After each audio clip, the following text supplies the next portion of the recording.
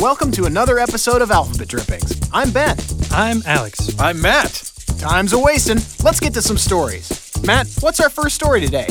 It appears our first story is That Chipper Guy at the Office by Marl Karks.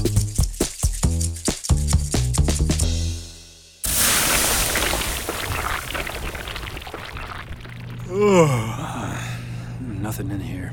Hey, man, you want to get out of here? Grab a burrito? Nah, wife says I've been eating out too much. My wife says I don't eat out enough. Know what I mean? Yeah. Come on, man, what's bugging you? That's the new guy. I want to like him, but he's just exhausting. Ugh, I know what you mean. He's just so happy to be here. Yeah. What's his deal anyway? I don't know. He just hasn't been here long enough to have the soul sucked out of him. Oh, wait, I think he's coming. Hey guys! Hey, man. Hey.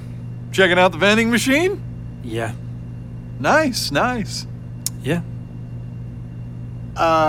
You been doing all right? Closing in on 1 month. Oh yeah, everybody's been real cool so far. Mary ordered me an ergonomic keyboard, so that'll be here on Wednesday. Yeah, things are good. That's great, man. Great. Yeah, I just really love it here, Thanks for asking. Yeah, man. Well, back to it. And hey, Greg, E6, toast cheese, peanut butter. Great for energy. Huh? Oh, sure. All right, well, see ya. See what I mean? Oh, I know. He's just so energetic and unflawed. Got that bounce in his step? Come on, man. Burrito. My treat. Yeah? Yeah, you need a break. It's 11 o'clock. Take it or leave it. Okay. 1 hour later. Thanks, man. I really needed that. You owe me one now. Yeah. Oh, hey, guys. Oh, hey, man. What's up? Oh, got my sandwich here. About to eat. Yeah, well, have fun eating that thing. Looks good. Oh, I will. Turkey club, extra tomatoes. Made it myself. Ate half last night, saved the other half for today. That's a good idea, man. Yeah, what'd you guys have for lunch? Nothing yet. Just heading out. See you later. All right, have fun. God! Shh, man, he'll hear you. I don't care. I was in a great mood, and now I'm just tired again. Man, you can't let him get to you like that. He's a nice guy. Yeah, that's the problem. This is work. This isn't fun. There's something creepy about that guy. I mean, I guess. I mean, who sits up straight that much? Have you ever seen him slouch? Well, And he's always smiling. yeah, but... I just can't take it anymore. come on, man. What are you doing? I'm gonna go tell him off. No, hold on. You don't really need to do that. Oh, yes, I do. You're gonna hurt his feelings. What if you get fired? I can't be the only one who hates this guy. Yeah, but you'll be the only one who... Hey, buddy! Oh, hey, man, back already? Yeah, I'm back. Hey, what's your problem anyway? Me? Yeah, you. You're always happy and energetic, never in a bad mood. How? Calm down, man. No, I've had it with this guy. I think I know what's wrong. Do ya? Because I'd love for you to fill me in. See, I'm an alien. What? Yeah, don't tell anybody. So, you're like... Yeah, an alien. Holy shit, Jesus. my God. Yeah, I love it here. This place is so much fun. Oh my God. Yeah, don't tell anyone. I'm quitting. Well, good luck. Shut up! I can't enjoy Renaissance fairs anymore. Because of Dual Meat McGrew? See? You know what I'm talking about. Oh, I do. I'm all for eating one of those Renaissance Fair turkey legs. Yeah, but two at the same time? Ridiculous. Plus, he likes to rub the greasy remnants onto unsuspecting attendees. I don't think he even works there. The worst! Let's forget about him and focus on his story. What story do we have next? Well, first, we'll have a message from one of our sponsors, but then there's a tale by legendary Dodgers broadcast announcer Vin Scully called Sandy's House.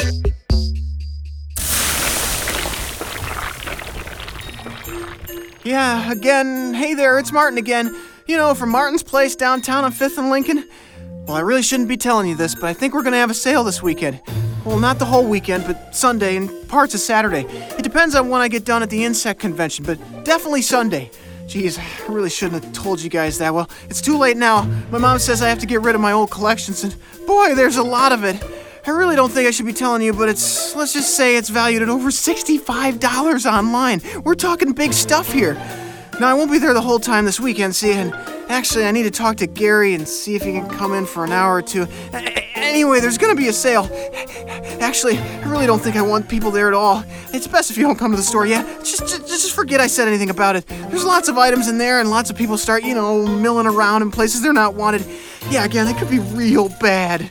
There's a lot of stuff in there, and I really don't want people to know about it. I just got the dog saddles back in from being polished out in Idaho, and that was very expensive. And I have those upside-down newsreels from the 50s in there, too. Really rare items. I can't have people touching my motorized kitchenette, either. The guys on What's That Old Thing Worth said it's one of a kind, so I really shouldn't be telling you guys about any of this, so... Again, it's best if no one comes down to the store this weekend. Please don't show up, because I'm probably not going to be there anyway. Oh, God, I can't handle this anymore. Mom, when I was telling all these things... You're listening to the Dodgers on KALM Los Angeles. Now, with the play-by-play, here's Vin Scully. Thank you, John, and hello, everyone. It's a beautiful day here in Los Angeles, and once again, it's time for Dodger baseball. The Dodgers have taken the field. Clayton Kershaw has completed his warm-ups in the bullpen, and the Colorado Rockies are ready to play ball. Dexter Fowler stands in to lead off, and the first pitch of the game is a called strike. It was on this day so many years ago that Sandy Koufax threw his first no-hitter. Yes, I remember it like it was yesterday. But what not many people know is what happened after the game that night. As Fowler looks at ball one. Well, the year was 1962, and boy, was it hot that summer. It was so hot that summer that I could put a raw steak on the hood of my Ford Fairlane at 9 in the morning, and by 9:30 it would be medium well. Yes, it was a hot day when Koufax threw that no-hitter. And I remember him saying to me after the ball game, he said, "Vin, some friends are coming over to celebrate tonight. You should come too." Well, here I am, a young man from the Bronx, and I had heard that Koufax had bought this big house on the ocean. So I said, what the hey, why not? And oh boy, was that a mistake. Kershaw sees a sign, lets loose, swing and a miss. So anyway, I pull into the drive about 11:30 that night, and there must have been 150 cars in his driveway. I mean, you could hardly even see his front door because of all the vehicles. Well, I finally make my way to the door, ring the doorbell, and there's Koufax standing there in a velour jumpsuit, holding a gold chalice filled with some devilish concoction. Fowler watches ball two, and it's a 2-2 count. So Koufax says to me, "Vin, what on earth took you so long? The pit is ready, and Elvis is making sandwiches." So I say to him, "Sandy, what is the pit?" And oh, doctor, I wish I hadn't said that. Swinging a foul back into the seats behind third. Well, it turns out that the pit was a drained swimming pool filled with the most noxious mixture of champagne, chocolate pudding, and LSD you could imagine. I mean, it smelled as if a school bus filled with hallucinogens drove into a candy factory and exploded. Swing, and Fowler sends a routine ground ball to short, for call is there, one away, and that'll bring Clint Bomas to the plate. Well, as you can imagine, I was not dressed properly for this kind of soiree. So Koufax sends me to his closet to pick out some new clothes. Since I was late to the party, all that was left was an extra-large one-piece bathing suit, white, with navy blue pinstripes. I looked like a buffoon, but no more ridiculous than any of the other guests. Bomas fouls off strike one. Elvis Presley was in the kitchen, dressed in what I can only describe as the Pope's holy vestments, but covered with sequins and rhinestones. Gregory Peck and Patty Duke were there, dressed like Austrian school children. Frankie Valli was wearing an enormous baby bonnet, being wheeled around in a giant buggy by the rest of the Four Seasons, and they were all dressed like nuns. Ball one to Bomas. I finally make my way over to the kitchen counter, and Elvis Presley hands me a tuna salad and mescaline sandwich. "Yeah," he says, "this'll help you let loose." And oh, Nelly, did it ever. Bomas looks at strike two. Now, what happened next was one of the more bizarre and disturbing events of my long life. One bite into that mescaline sandwich, and it was as though the whole room was suddenly underwater. The pitch, and Warmus lifts one high and out of play. Still 1-2. I started to see more colors than I thought even existed. I felt like I was floating on a cloud made out of malted milk balls. I could hear Duke of Earl swirling around in my head, even though I knew Gene Chandler couldn't be singing it in the room at that time because he was doing handstands in the LSD pudding with a parrot balancing on his foot. Kershaw goes into the wind, and the pitch, ball 2. Do you ever feel like you're standing still and the world is rolling past you in slow motion, as if you were facing backwards on a treadmill? Well, it was kind of like that. Swing and a high fly ball hit back into medium depth right field, but Ethier is there. There's 2 away, and that'll bring up the veteran Todd Helton. Well, at that point, I decided that despite the intense comfort of my mescaline-induced reverie, I had better get back to Joan before this thing got any more out of hand. As I stumbled through the mass of humanity in Koufax's well-trimmed topiary garden, I bumped right into Don Drysdale. Helton looks at ball 1. He was standing there with a bucket of fish in one hand and a very eager sea lion sitting right next to him. Drysdale was wearing a sweater vest in the most garish shade of seafoam green imaginable, and a pair of white polyester pants that even Brenda Lee would find to be too tight. And a pitch to Helton, and it's a curved ball in the dirt for ball 2. I said to Drysdale, "Don, what on earth are you doing with that sea lion?"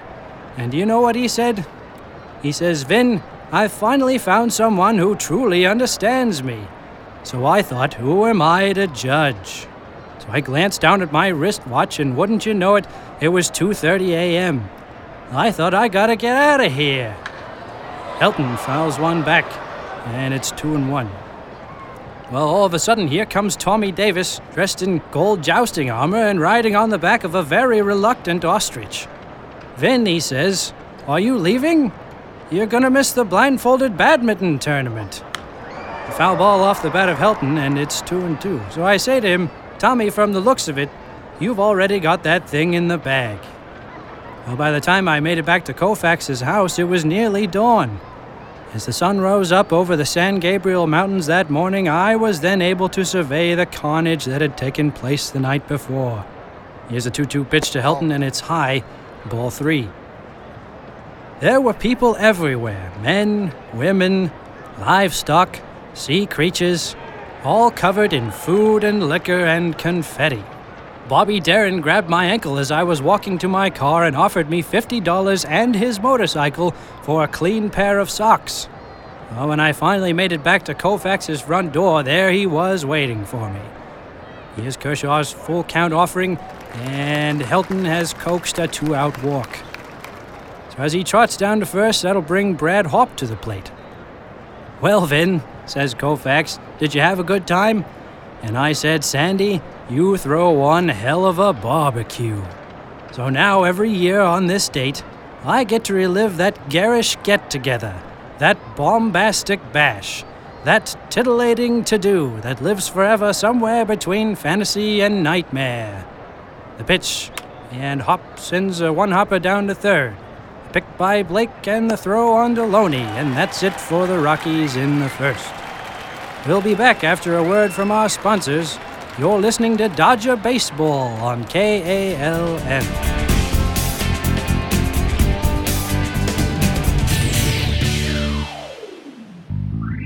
Timmy the Kid was the most feared toddler pirate of the 7 seas. I've never heard of him before. Aboard his swift schooner, the Nuck-Nuck, none could escape his croup-afflicted crew. This sounds fanciful. And by the time he retired at the age of 5, Timmy accumulated caches of booties, which he scattered throughout the Caribbean. Wait, booties like tiny children's shoes? You're making all this up. Oh yeah, I'm just workshopping. How about we switch to a fleshed-out story in the meantime? Fine. Up next, we have Bringing Our Best by Katie Jasmine and Penn Driver.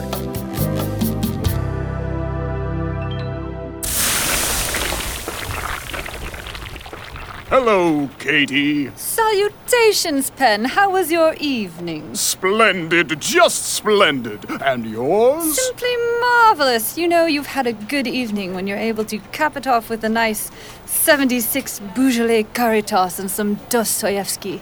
Ha ha ha, indeed. Say, how are you progressing on your impending lecture at Dartmouth? Oh, the one I'm giving about the psychological paradigm of Tsarist Russia and how it affects modern socio-political Russo-Finnish relations? Precisely. It is almost complete. I should be able to whip out the remaining slides after work today.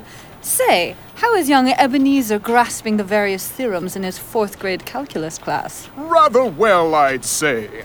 He quickly grasped the monotone convergence theorem, but there is still some work to be done with implicit functions. Very good. Ebenezer's a quick study. He'll figure it out. Shall we begin our vocal warm-ups? Indeed, Katie. Mama made me mash my M&Ms. Mama made me mash my M&Ms. Mama made me mash my M&Ms. Mama made me mash my M&Ms. Mama made me mash my... Oh, diaphragm, yes.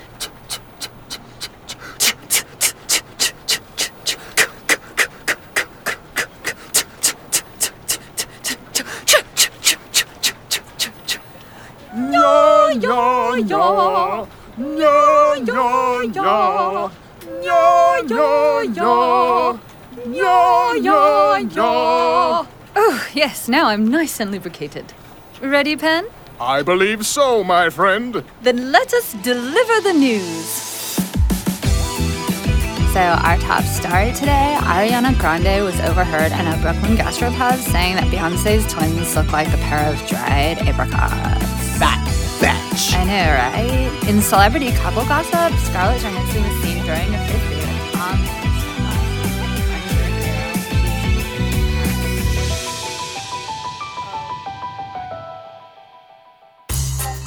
Sometimes I think these stories could all be tied together into an epic tale. All we need is a soundtrack by that guy who did the 1970s animated Lord of the Rings movies. Hey, that's crazy enough to work.